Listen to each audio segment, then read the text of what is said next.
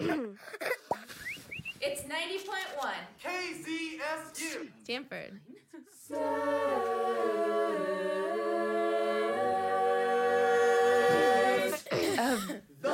Human State of the Human. Every day when I wake up and wash my face, I close my eyes. This is not to avoid getting soap in my eyes, but to avoid the mirror. As a child, I had more facial hair than the other girls. But now at 20, I find myself with a sudden growth of hair on my cheeks, chin, and neck. While I was a teenager, I had different ways of masking this.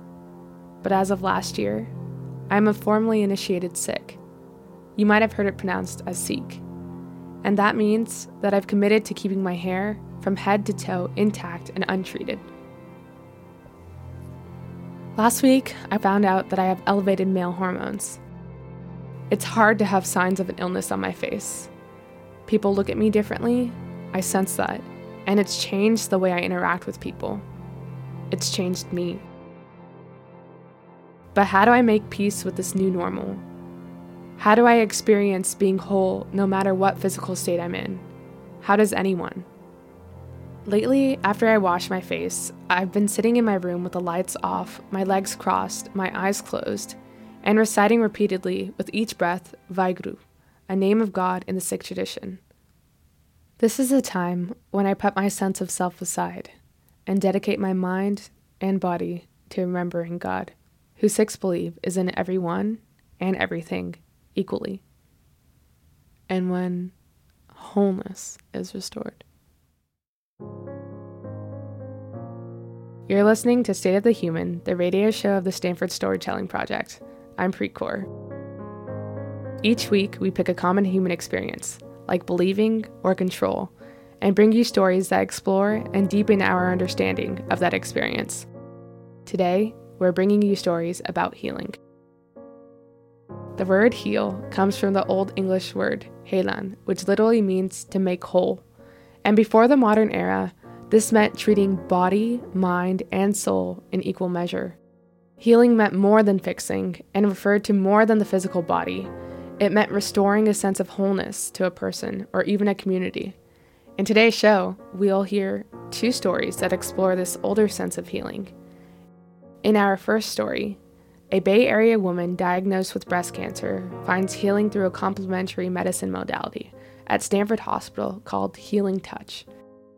In our second story, a Stanford student living with an incurable disease finds healing in an encounter with the ocean and one of its creatures. Each of these stories explores the question, how do we heal when our bodies are irrevocably changed? When you get cancer, everything changes. Cancer has a way of cracking normal right open. Each person's story is different, but most patients go through chemotherapy, radiation, or surgery, and sometimes all three. The goal of treatment is to tilt the odds of survival in your favor. Chemotherapy drugs and radiation kill cancer cells, but they also kill healthy cells, which can lead to all kinds of side effects. Nausea, fatigue, hair loss being some of the common ones. Even so, most people receiving a cancer diagnosis are willing to endure rigorous treatment plans in order to improve their chances of beating the disease. Patients receiving cancer diagnoses today have better survival rates than ever before. But even with modern medicine's arsenal of treatment options, we tend to fall short on one aspect: healing. How do patients heal? Not just from cancer, but from the trauma of fighting it.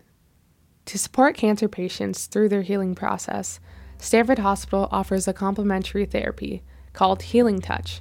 Healing Touch is a kind of energy healing. Sounds a little woo-woo, I know, energy healing, and yet it's being practiced at one of the highest-ranking medical centers in the nation. Producer Taylor Schulery follows the story of Carolyn Helmke as she explores cancer treatment and the complementary therapy of Healing Touch. It was 2005, and Carolyn was working in the Office of Land Management at Stanford University. It all started when her coworker, Debbie, was diagnosed with breast cancer.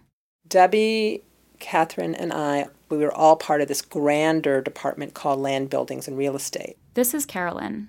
And as a weird coincidence, all three of us played on the department softball team. And it's a co-ed softball team, kind of beer league-ish, and we would see each other. So Debbie, I don't believe, was playing that year, but she went out on disability, and I had run into one of her co-workers on campus who said, well, Debbie has breast cancer. So Debbie, that's one.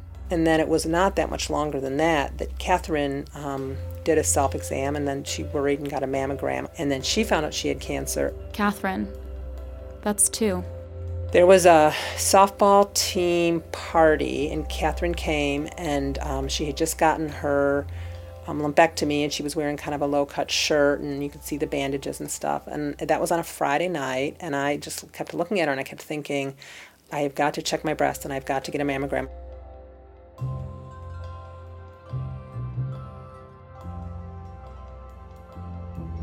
I remember lying in bed thinking, okay, you have to do this thing now. You have to, feel your breast kind of thing.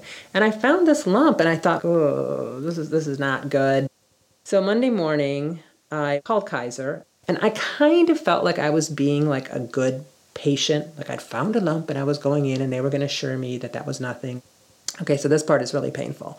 I'm sitting there, and they get a mammogram, and then they're like, will you go sit over there? And then I start seeing other women are coming and going, and I'm thinking, like, how come I'm still sitting there? And I just started crying. And somebody kind of saw me and came and said, are you okay? I said, I think you think I have cancer, don't you? Everybody here thinks I have cancer. And they went and got the radiologist, and she kind of said, I don't like what I see. I want to do a biopsy, and I think I can get you in sooner. And I just lost it.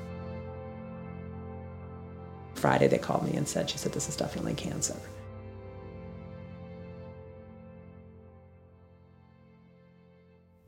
Debbie, Catherine, Carolyn. According to the National Cancer Institute, only about 1.5% of women in their 40s develop breast cancer. And these three friends all happened to be diagnosed within months of each other. So I was diagnosed in October of 2005.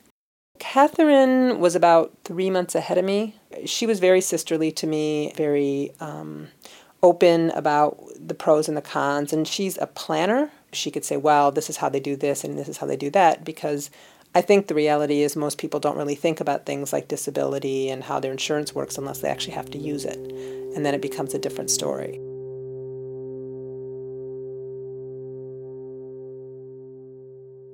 The first thing I remember was I just broke into tears. Almost stage 3 breast cancer. Trying to grapple with this devastating news. Heard the news that I am resistant to the medicine that can cure me. They're at the top of their game. Their lives are busy. They've got kids. They've got careers. They've got it all going, and they're, making it happen. And then, bam, breast cancer.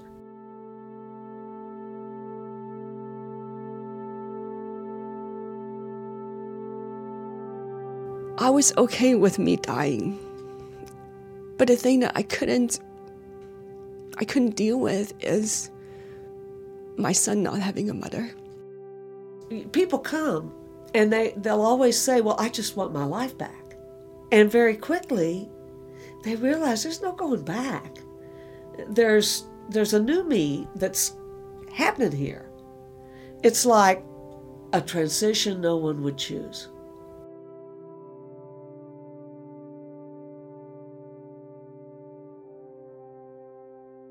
After receiving a diagnosis, the next step is coming up with a treatment plan.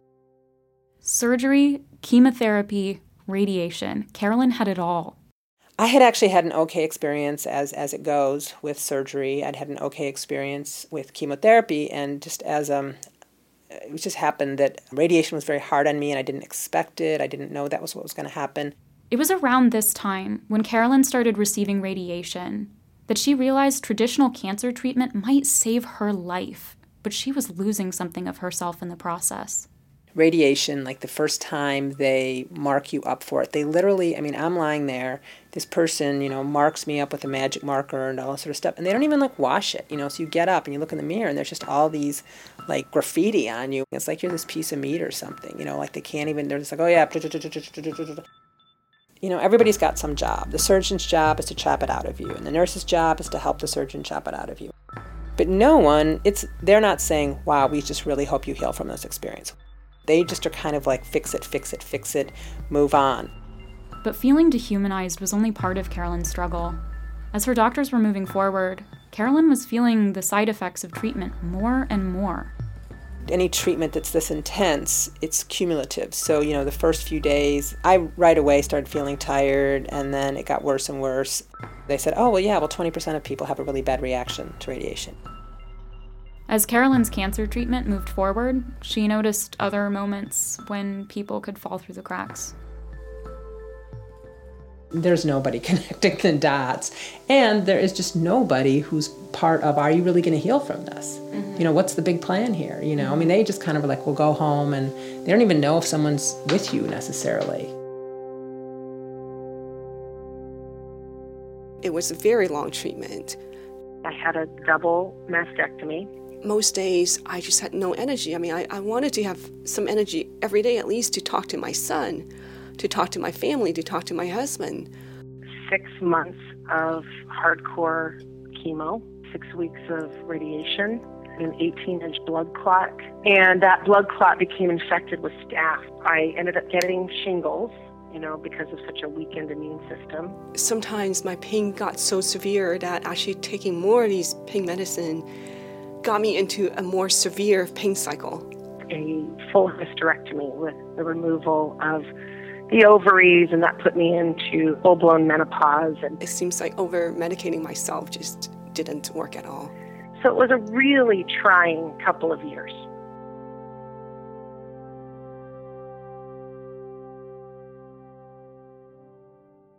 It was during that rough patch with radiation when Carolyn's friend Catherine first told her about healing touch. I was sitting on my bed, and Catherine called me, and we were just chatting about all the different things going on with her cancer and my cancer, and she mostly wanted to convey to me that if I didn't get on this waiting list, I may never be able to do it. That waiting list was for the Healing Partners program. Healing Partners matches patients with healing touch practitioners. I grew up in Ann Arbor, Michigan. I went to college in Madison, Wisconsin. I lived in Berkeley for many years. I've been around these people who, want to believe things that I just don't think are true. That if you blow on a feather every day, that the birds are going to save you or something. I've been around that a lot in my life, and I just don't buy it. Carolyn was soon paired with a woman named Beth, whose studio was walking distance from Carolyn's house. She was just sort of a quiet person, and the room was very just kind of peaceful and nice, and just had a really good feeling about it, and we could have a conversation. Carolyn started working with Beth when she was reaching the most difficult time in her radiation treatment. Not many people think of me as someone who sort of shows up somewhere and bursts into tears, and that's what it was like. I would get there and think, I just can't do this another day. But Carolyn's healing partner, Beth, gave her some tools to manage the emotional weight of her radiation visits. The healing partners person was like, well, wait a minute here. You are really having a hard time processing all this stuff in you, and your body is just shutting down, and what can we open up, and how can we help you accept this treatment, but also be able to move forward when it's done and feel like it wasn't one big trauma that didn't get healed in any way. Okay, we're going to pause from Carolyn's story for a moment to get some of the nuts and bolts. Healing touch is an energy healing therapy. Energy healing is used to address a wide range of ailments, from anxiety to heart disease to cancer. And when we talk about energy healing, it's important to note that we're specifically talking about therapies performed by trained practitioners. The various modalities have different historical backgrounds, though most of them stem either from traditional Chinese or Indian medicine, and they employ different techniques and vocabularies. But they all seek to tap into the body's hypothetical energy field to facilitate emotional, mental, spiritual, and physical healing. Healing touch is really about a provider clearing and balancing an energy field so that the person can heal themselves. This is Carolyn's friend Catherine Palter. Catherine's hair was still growing back when she decided to become a healing touch provider herself. Actually, this is pretty common. For many people, the experience of healing touch is so transformative that they take the classes and the patients become the healers. We have electrical fields and magnetic fields in our bodies, and there is energy that surrounds us. The chakra system really deals with the 7 major chakras. You may be familiar with these if you do yoga. When they're open, they're more able to accept energy from the outside. And when they're more compromised or closed, they can't take that energy into the body. And the body does want to use that energy to self-heal. Once a practitioner has a sense of a person's energy flow, there are a few techniques they can use to clear the blockages. We usually start with a full body technique, which connects energy from chakra to chakra. And there's also another technique that is a sweeping motion through the field. It's off the body, hand over hand, and that can remove whatever is congesting in the field. If you take your thumb and your first 2 fingers and you point them out together, and you treat that as sort of a pen, and you draw it across the palm of your other hand, but not touching. Generally, you can feel energy in the palm of your hand that's coming from your fingers.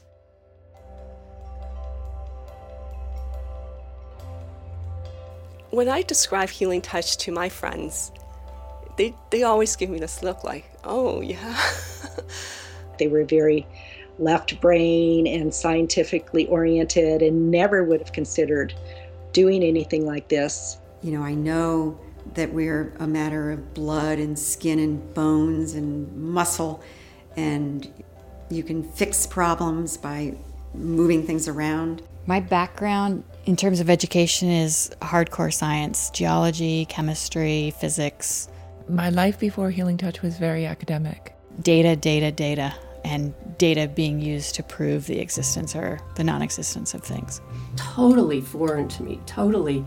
I come from a family of scientists, and all of this seemed very woo-woo and very unreal.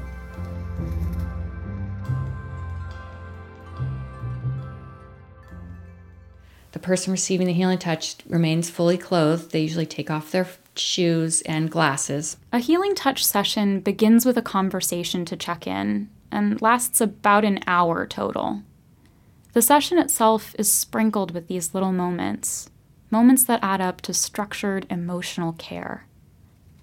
I'd be wearing, let's just say, sweatpants, and I would lie down on the table, and invariably one of the legs would have ridden up a little bit, and they would literally take the pant from maybe the knee and pull it down and straighten it and pull up your sock a little bit. If you think about it, it's very uncomfortable for an hour to be lying on a piece of fabric that's jammed into your shin. So it's just sort of a nice way to sort of, okay, we're getting you together, we're starting this, none of your clothes are bunched up under you in an uncomfortable way. It's just all very comfortable and pleasant and orderly. I immediately felt this trust. One of the tough things is when your hair falls out, if you're doing chemo. And part of the healing touch techniques involve touching the head. It is often a very intimate experience because you're vulnerable. And a sense of being allowed to be totally vulnerable, totally seen, totally myself. And getting to the place where you're no longer bothered and you can trust and you can reveal, and it is a totally safe space. That's huge. It is huge. And some of it is what we call healing presence. So just making sure that you are in the right place, centered and grounded, because whatever is going on with yourself is what you're bringing to other people. And I think that's probably the biggest part of it all. One of the revelations for me about healing touch is the difference, I always get emotional about this, between healing and curing. We're not curing someone. We're allowing them to let their bodies do what their bodies need to do. After Carolyn's cancer treatment was over, she decided to have her ovaries removed to reduce the risk of reoccurrence. It's a big deal having your ovaries taken out. I mean, I was pretty convinced I was never going to have children, but, it's another surgery. It's another going in there. It's another signing a bunch of forms that say, oh, you might die if they're in the surgery. Guess what? If you read the fine print, Carolyn asked her friend, coworker, softball teammate, and healing touch provider, Catherine, to help prepare her body and her mind for surgery. We talked about the surgery. I asked her if she would help me. She agreed. We kind of came up with sort of a treatment plan of, how many times I would come and what we were focusing on, and definitely strengthened our relationship. And I'm sure I told her things I haven't told anybody else about the experience of losing my ovaries and making this choice and being afraid of another surgery. Catherine was giving Carolyn a healing touch session to prepare for surgery. She was doing something or other, and it had to do with my heart, and I don't really remember why I was focusing on my heart. But kind of when she was done, I said, "This is the weirdest thing, Kathy, but I feel like there was some kind of thing going in a circle." And she's like, "Oh yeah, that's what I was doing. I was making it go in a circle." And it was just so weird to feel in my body that there was this circle happening around my heart, and that she actually did that, and it wasn't just this thing that I made up in my head. I mean, she didn't say, "Did you feel that little circle?" And she said, "No, that was what I was trying to do, was get everything moving." It's almost as if they leave their body to get through the treatment. Oftentimes they'll just close off that part of themselves and not feel it anymore. Like all my muscles that were tensed up because of the pain just seemed to be able to relax, and the pain would just subside during the session. Because so many of us in this culture have a lot of chronic stress and a lot of chronic holding, of course, the more you get over time, the more it becomes kind of ingrained in your system. Before Healing Touch, I actually didn't realize that there's a lot of resources within my own body that I could tap into to help myself. Going through some sessions of Healing Touch, people feel as if they've reconnected with themselves. They feel self-empowered. I wake up of the session very, very relaxed, no stress. For 1 hour, I forget what I have. Okay, it's that feeling that in that hour, I'm normal again.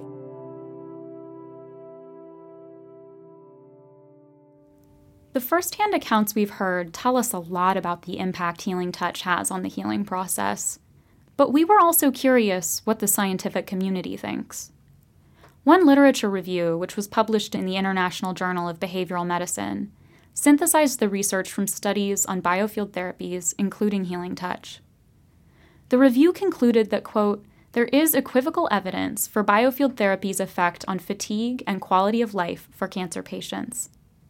There's also evidence that these therapies have an impact on reducing pain and anxiety.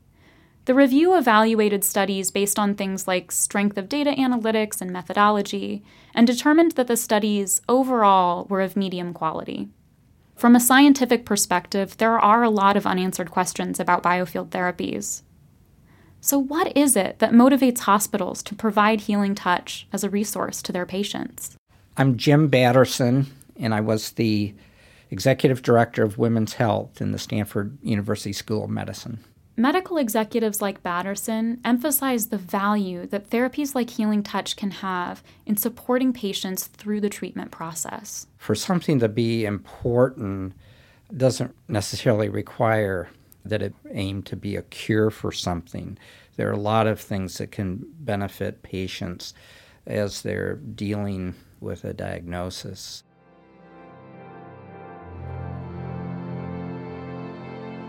Carolyn received Healing Touch from a number of different providers during her cancer journey. By 2008, Carolyn was in remission. She had just moved to Chicago and was about to have a session with her most personal Healing Touch provider yet, herself. I moved to Chicago, and I moved my dog, and I moved all my stuff, and I was leaving on one day and starting a job on another day. So I shipped everything to my cousin's house where I was going to be living. I got in bed and I was just shaking.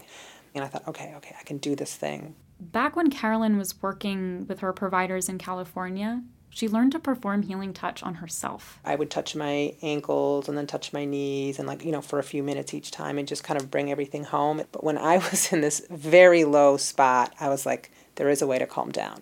There's just this thing, and it was so calming. And I walked through it, and then I was able to fall asleep. When Carolyn was first diagnosed, she turned to her friends who were in the midst of similar battles, Debbie and Catherine. We asked others for advice as well. As long as the energy allows, try as many things as you possibly could and stick with the ones that work for you and just try everything. It will be that one protected hour each week that is your own. I think it's vital. And I don't think it's just sort of an extra and it's a little luxury, and I think it's vital. You can take your game face off. You don't have to be brave for anybody else. You can even take your wig or your scarf off if you choose. You get that hour each week to receive. Part of what we do is we teach people how to take care of themselves. But the one thing that is always going to be true is that the love that you're going to receive is going to be a tsunami of love, and you're going to have to learn how to accept it. You know, think of it as one day at a time. It's not a mountain. It's simply a precious moment in each day where you disengage from out there and it slows way down. So much about cancer is unpredictable. Even with all of the Googleable statistics about survival rates, there is just no crystal ball to tell what the future holds. And the very difficult reality is that cancer claims a lot of lives. In 2013, Carolyn and Catherine's friend and coworker Debbie passed away. Carolyn and Catherine found each other at her service. You know, we stood next to each other. Debbie's husband read this thing about how Debbie had said that something good that had come out of her cancer experience is that she had created 2 survivors, and that was me and Kathy. And we just both started crying because we just felt so sad. This woman who we had started with, you know, she helped us get help and find our cancer and get it taken care of, and then her cancer took a different path than ours did, and we both cried a lot at that event and felt really sad. It's just the way things happen.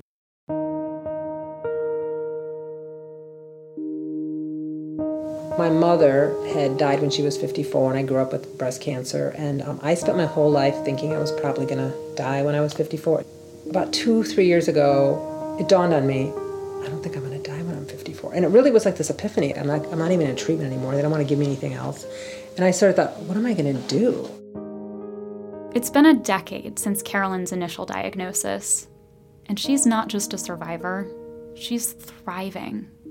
She's asking the questions that so many of us rush right by. What exactly do I want out of this life? Healing Touch helped Carolyn learn to tune into herself and to open up to the expanse of possibilities ahead. To me, the Healing Touch experience is the healing side of it, which in our culture and our medical system just it's not part of the story. It's something you just have to deal with yourself and, you know, figure out if you can take the time to have ways to take care of yourself. And this is someone helping you with that. You're learning how to help yourself understand what these energy centers are in your body and why they should be open and not closed. So it's a way to learn about your body and a way to consider healing beyond, you know, what typical medical world thinks.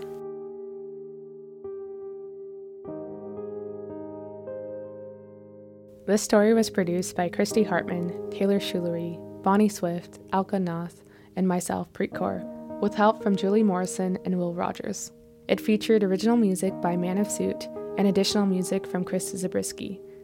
Thank you to the patients, families, and providers who share their stories about Healing Touch. Carolyn Helmke, Catherine Palter, Elizabeth Helms, Sue Cagle, Diane Wardell, Margaret Schenk, Maggie Burgett, Margot Baker, David Wolf, Maria Cacho, Rosa Fuerte, Katie Telementes, Melissa Anderson, Marilyn Gitas Byrne, Laura Pexton, Ann Proctor, and Jim Batterson. With most types of cancer, there's usually some hope of beating the disease, of survival. But with some diseases, there isn't a cure yet. Cystic fibrosis is one of those. It's a genetic disorder that slowly erodes the health of the lungs and other organs. Mallory Smith was diagnosed with cystic fibrosis when she was 3 years old. she lives in a time and place where technology and medicine can significantly lengthen her life. But even so, there's still no cure for cystic fibrosis. And Mallory has had to learn how to heal, mentally, emotionally, in spite of her steady decline in lung function. In our next story, Mallory Smith investigates the relationship between her illness and the place where she finds peace. In the process, she finds the strength and grace to ride through the turbulence of her disease.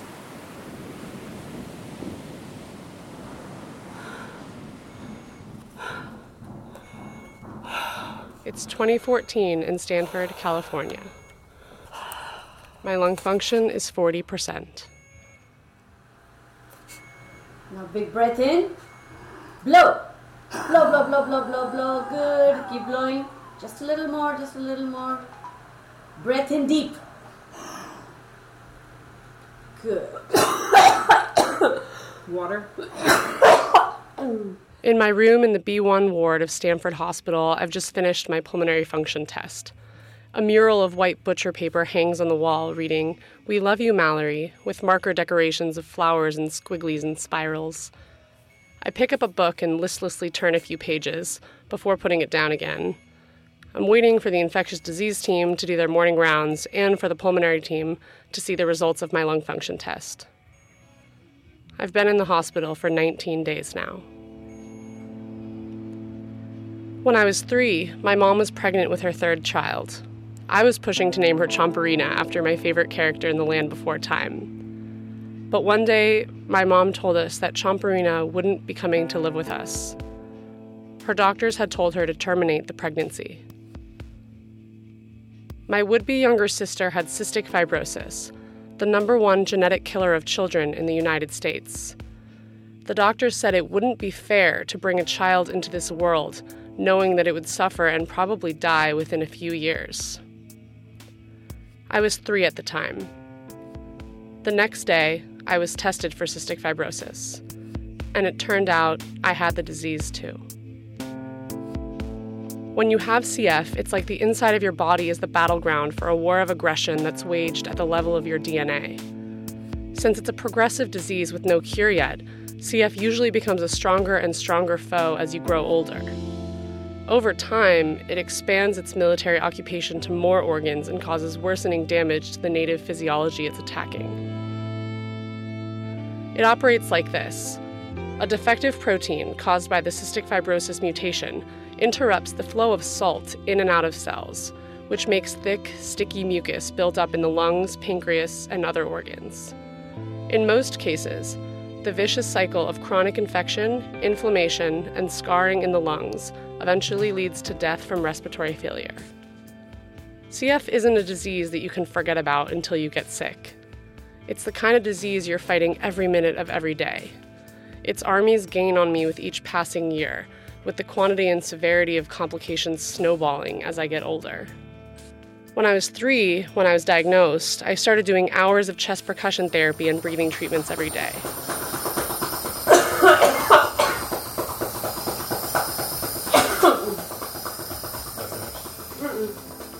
By the time I was 6, I was an expert pill swallower, stomaching 40 to 60 pills a day. There were antibiotics, inhaled bronchodilators and mucolytics and corticosteroids, digestive enzymes, and other drugs to protect my lungs, sinuses, pancreas, intestines, liver, and bones. My parents tried to make all of this fun. They called the treatments astronaut because the contraption looks sort of like a spacesuit. And we played board games and had friends over to pass the many hours I spent hooked up to a machine.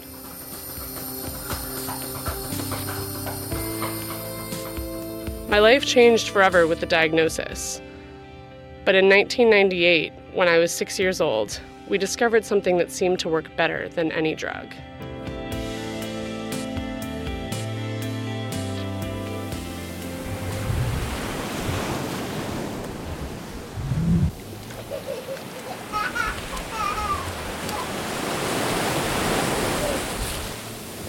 It was 1998 in Maui, 3 years after my diagnosis. My lung function was still 100%, even though I had the typical CF symptoms and needed to follow the full treatment regimen. I was with my family for our annual vacation. It was mid-morning, and my older brother Micah and I were sitting in the wet sand. He would reach into the muck to collect sand crabs and then present me with the crawling handful to watch my squealing reaction. We were digging our hands and feet down and holding on each time a wave broke so the rushing water wouldn't knock us over and carry us away as it sloshed farther and farther up the beach. Each time the water swept around us, we yelped, a little bit cold and a little bit exhilarated. My dad came down to the edge of the water. It was time for him and Micah to go swimming, out really deep, my brother called it. Micah asked, "Will you come with us?" And I said, "Yes, but Daddy, you can't let Micah try to push my head underwater." I was a really good swimmer, but I had two equally rational fears. First, that the salt would burn my eyes, and second, that an evil sea creature would pull me beneath the surface and bury me. When we got to the out really deep part of the ocean, a whole 10 feet from the shore probably, I swam around with my neck craned up toward the sky to stay above water. When the first wave came, Micah and my dad went, "Awooga!" In my family, that means they dove under the wave and held onto the sand until the wave passed. I was anxious when they stayed under the water for a few extra seconds to hear the humpback whales singing.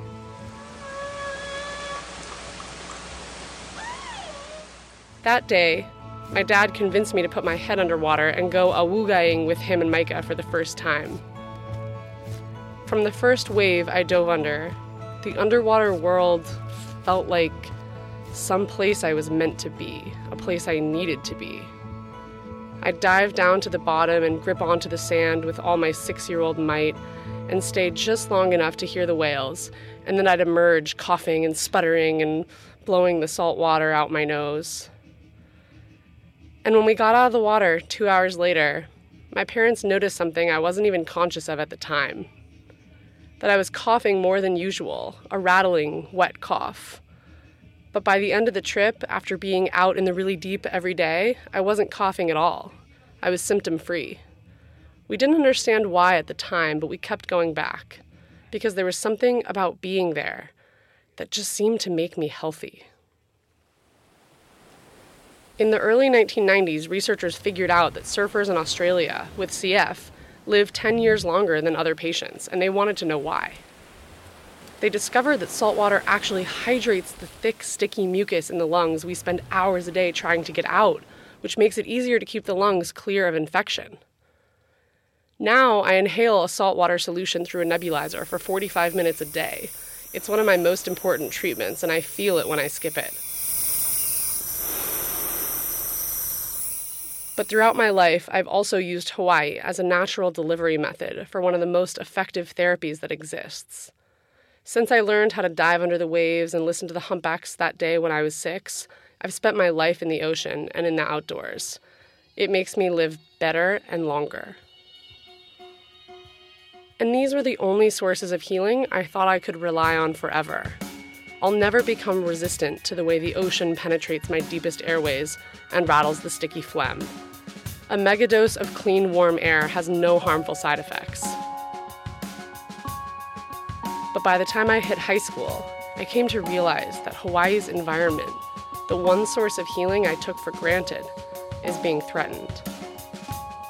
And when I looked a little deeper, I realized it's being threatened in ways that parallel the way CF threatens me.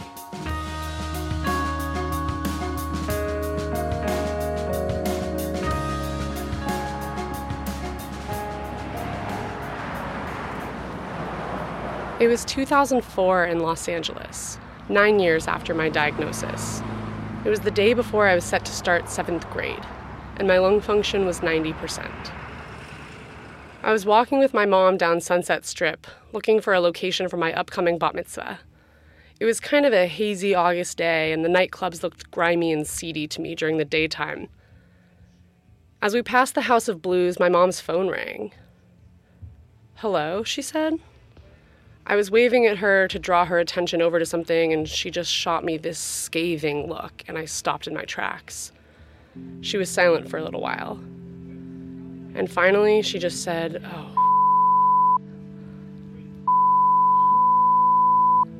The street was humming with people, but I had this sensation where all I could hear was the tinny voice on the other end of the line, which was the voice of my doctor. My mom asked if we needed to come now, and I heard my doctor say yes, right now. I asked her what's wrong, and she made this guttural noise, a noise like when you're just about to speak, but the words get tangled in your throat and you can't choke them out. And I said, What? That was Dr. Ponchai, she says. Your sputum culture results came back. You have... And she just looked at me. And she paused. Because she couldn't say it. We got in the car to drive to the hospital. And she cried silently the entire way. We found out that day that I was colonized with Burkholderia caenocepacia, otherwise known as B. cepacia. It's the deadliest strain of the deadliest bacterial infection known to CF lungs. A lot of whispering took place while I slept, tossing and turning and coughing with a force and depth I hadn't known before. That hospitalization, my first one ever, everyone was trying to make me feel the heaviness of a mortality consciousness. But I couldn't. How could they explain to an 11-year-old child that the trajectory of her entire future has changed because of one virulent and highly resistant pathogen? That her health could rapidly deteriorate at any time?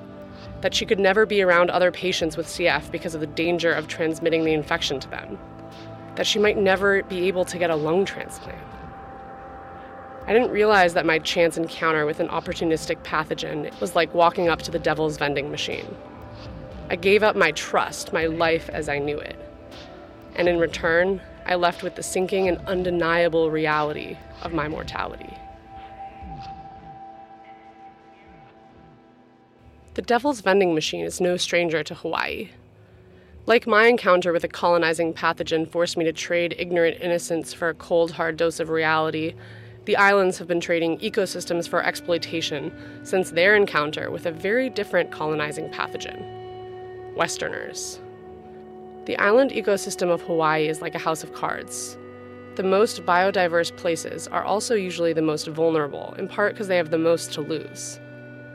Introducing non-native species pulls a card out of the system and the whole web can come tumbling down. The survival of each individual species depends on the health of the ecosystem as a whole. A sinister example of the cascade of damage invasive species bring to a fragile system is the story of the o'o bird. The Kauai o'o was an iconic honey-eater bird endemic in subtropical forests in Kauai. Habitat change, non-native species, and mosquito-borne diseases drove them to extinction. It was most known for its beautiful, haunting bird song, a song that can no longer be heard ringing through the trees. Westerners didn't just bring invasive species. They themselves acted as invasive colonizers on the islands, akin to the B. cepacia colonizing my lungs. Just as the B. cepacia bacteria erode the health of the biome within my lungs, Westerners eroded the health of the biome on the islands. When the islands were colonized with their macroscopic version of B. cepacia, a permanent change in the trajectory of the ecosystem's health was set in motion. The arrival of Westerners in Hawaii ushered in a new wave of ecological disruption that has been shaking the house of cards ever since. You could argue it's already crumpled and fallen. Hawaii now has the highest rate of extinction per square mile on Earth. The body of a CF patient is also like a house of cards. The tiniest changes can rattle the system, and the accumulation of these little assaults can make the whole house crumple and fall. The year I turned 17 was one of those years when my body suffered a new wave of ecological disruption. A few months of disordered eating was enough to give my B. cepacia infection the upper hand and permanently alter the trajectory of my health.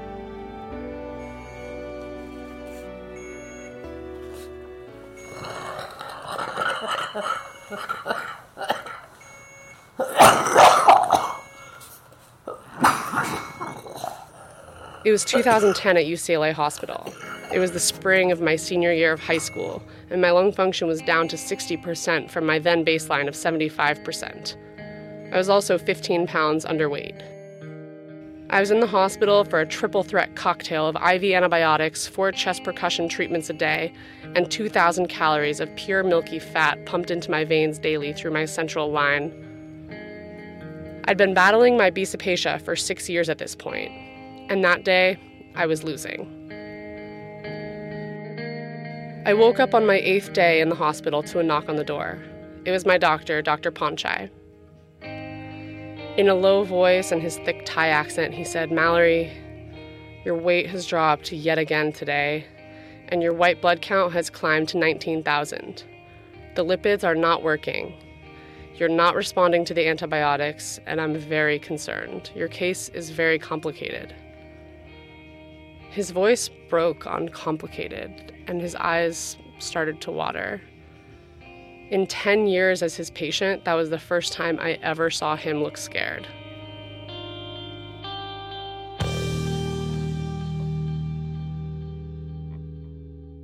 Healthy people have thousands of bacteria species present in the lungs. It's a microbial ecosystem that remains healthy because the diversity of species means no individual bacteria can gain too much traction.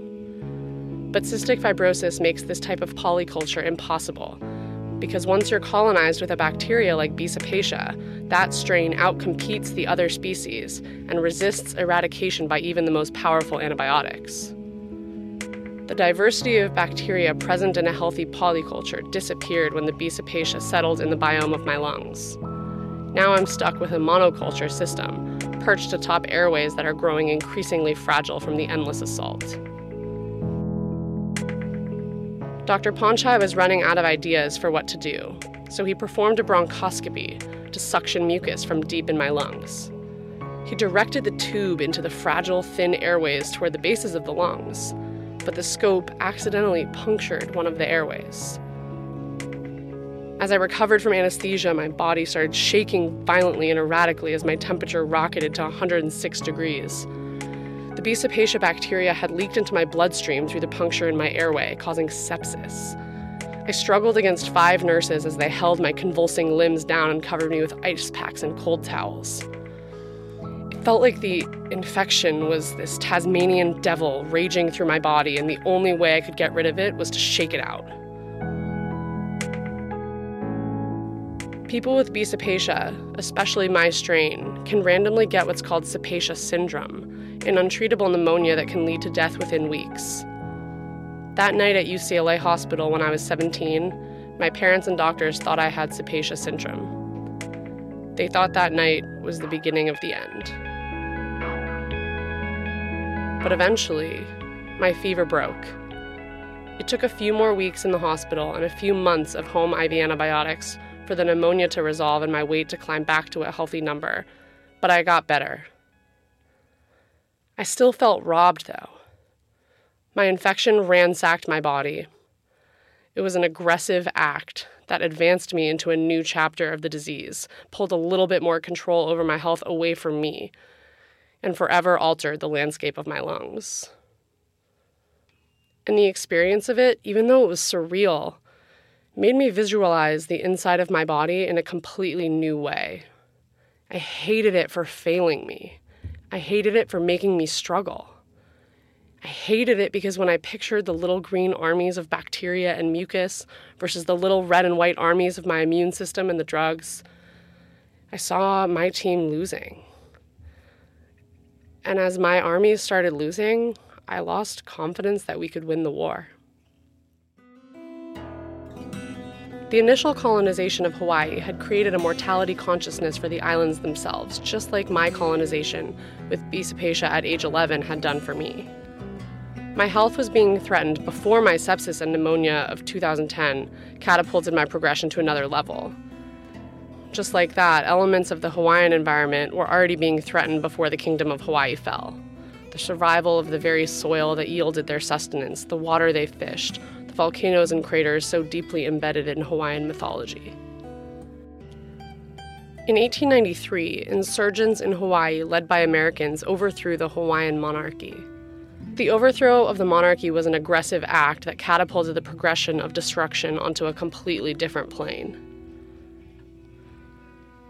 The islands, when healthy, supported thousands of species within its forests and mountains and waters. Agriculture was diversified and small scale, with many crops existing together on each farm. But Western colonization made this type of idyllic polyculture impossible by making the islands susceptible to virulent cash crops, sugar and pineapple. Changes in land ownership laws in the late 1840s solidified a new economy based on plantation production and cash crop exports. Rainforests collapsed to make room for monoculture plantations, huge swaths of land with just one crop, whose growth is stoked using chemical fertilizers and pesticides and industrial machinery. Agribusiness dictated the direction of the islands, and biodiversity was not on the winning side. Worldwide demand for sugar made the industry spread throughout the islands as rapidly as a septic infection, until they were plagued with plantation syndrome, a rapid pooling of money and non-native crops in the hands of the few, a progressive ecological pneumonia that's untreatable. The symptoms? Irreparable wreckage of natural habitat and forest, the loss of biodiversity, dependence on powerful pesticides that keep the crop from failing but fight chemical warfare against the natural flora and fauna, the crumbling of soil fertility, and the disintegration of the native practice of existing in harmony with nature. Gone were the healthy, diversified farms present in a healthy polyculture. From that time on, Hawaii was stuck with a monoculture system, perched atop soils that are, to this day, growing increasingly fragile from the endless assault.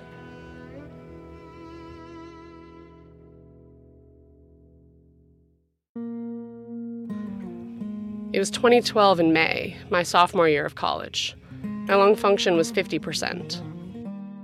For the past year, I'd been slammed with complication after complication, and I'd been in the hospital 5 times just that school year. It seemed like every organ system of my body had suffered abuse. For the first time, I was diagnosed with depression. One day in the middle of this Maui trip, I woke up and everything felt heavy. My body felt heavy, my head felt heavy, my heart felt heavy. Driving to the beach, I had a hard time looking at the sun. The day was too bright, the sky too blue. And when I got there, I went straight for the ocean and submerged underwater, trying to hold my breath as long as I could so I could stay there because it was the only place where the pieces of myself came close to coming back together again. I started to cry underwater, and the salty tears were mingling with the salt water of the ocean, and everything was clear and blue and quiet, and I was completely alone. But then I wasn't. I had exhaled all my breath so I could sink down below the surface a bit, and I was lying face up looking at the sky through the water. And all of a sudden, I saw something appear in my right field of vision. This honu, this green sea turtle, swam up, and it got really close to me and just sort of stopped and hung there and stayed close. And I was probably imagining this, but it felt like it was looking at me, not just looking at me, but really seeing me. And I looked back at this creature with its brown shell and its cracked skin and its large, dark eyes. And I'm not a very spiritual person generally, but I thought to myself that it had come along at that moment for a reason. That one sea turtle helped set me on the path to being whole again. It sounds crazy, but it did. I still struggled for a long time after that, but I'll never forget that moment, looking at that turtle and imagining that it was looking back with compassion. That turtle made me see that I did have the strength to ride through the turbulence of my disease with grace. The sea turtle is a sacred animal, an ancient Hawaiian symbol for longevity, safety, emotional strength, and wisdom. Hawaiian legend has it that the honu guided Polynesians to the islands, so many Hawaiians revere the honu as a guardian spirit, an aumakua, which protects them. The honu is iconic to the islands and symbolic to the Hawaiian people, but they're also important to the health of the marine ecosystem because they do things like control the spread of algae and coral reefs. But the habitat sea turtles have lived in for over 100 million years is changing. All species of sea turtles in Hawaii are endangered, threatened by coastal development and urbanization, hunting, toxic runoff, boat strikes, pollution, marine debris, habitat loss, and infectious disease. Historically, green sea turtle populations were in the millions, but now there are fewer than 200,000 nesting females. With the sacred honu endangered for so long by threats to the ocean and the islands, it seems like the islands have faced abuse to the point where every type of habitat is affected, forest and mountains and land and sea. At the critical turning point, the question was whether the future of the islands would be one of continual decline until irreversible abuses happened, like the Honu going extinct. The course of my life so far has been tumultuous, to say the least. I've progressed through the mild and moderate stages of CF to the severe stage. I've lost control and faced permanent, alarming damage to the internal landscape of my body. My lungs are an ecosystem forever altered that will never return to how they once were before the inflammation, the infection, the scarring. The course of Hawaii's history so far has been tumultuous as well. The islands have progressed through mild and moderate stages of environmental damage and alteration to the severe stage. Native Hawaiians have faced a loss of control and alarming, perhaps permanent damage to the environment they depend on. The islands are an ecosystem forever altered that will never return to how they once were before Western colonization, invasive species, industrial agriculture, tourism, and development. But this is not a story without hope. Even though I live today in objectively worse health standing than ever with a lung function of about 40%, I've never felt more hopeful, more resilient, more empowered. I'm fighting for the future health of my body. The Hawaiian Islands have experienced abuse and destruction from the tallest mountain peak to the deepest part of the ocean. But for many people who care about Hawaii, there's never been more hope, more promise, more empowerment. Many Native and local communities are rallying to fight for the future health of the islands. I never asked to have CF or to be colonized with Bisapecia. It's not my fault that both my parents were carriers of a cystic fibrosis transmembrane regulator mutation and that I was blessed to get both recessive alleles. But that doesn't absolve me of the responsibility to fight this disease, fight it with everything I have every day. I didn't ask for illness, but I own it, because if I don't, no one else will. Hawaii never asked to be colonized. It's not the native peoples or the island's fault that Westerners arrived in Kauai in 1778 and set in motion the disease of environmental decay. But it's up to every person who lives in or visits Hawaii to fight for it and protect it with everything they have every day. Because if they don't, no one else will. But at the root of it all, this is not about Hawaii specifically. The destruction of the environment the world over parallels the disease processes within my body that are eroding the structures my survival depends upon. It may not be the current generation's fault that our planet is suffering from the disease of modernization, the infection of human overpopulation, the symptoms of climate change and pollution and ocean acidification and mass extinction. But like it or not, it's the current generation's responsibility to take ownership over the trajectory of this planet's future. If we don't, no one else will.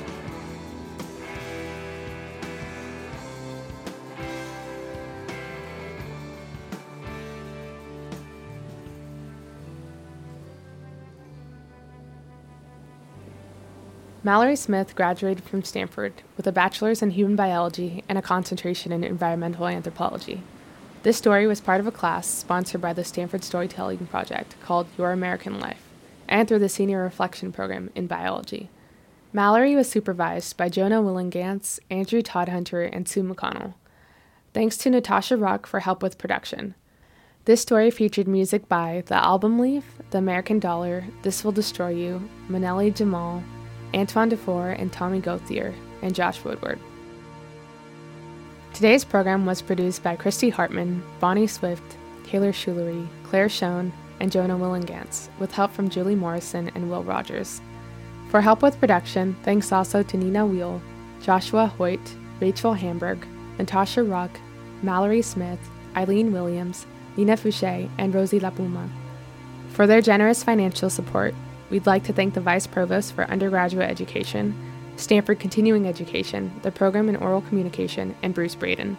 Remember that you can find this and every episode of State of the Human on iTunes. You can also download them and find out more about the storytelling projects, live events, grants, and workshops at our website, storytelling.stanford.edu. For State of the Human and the Stanford Storytelling Project, I'm Preet Kaur, trying to heal into life.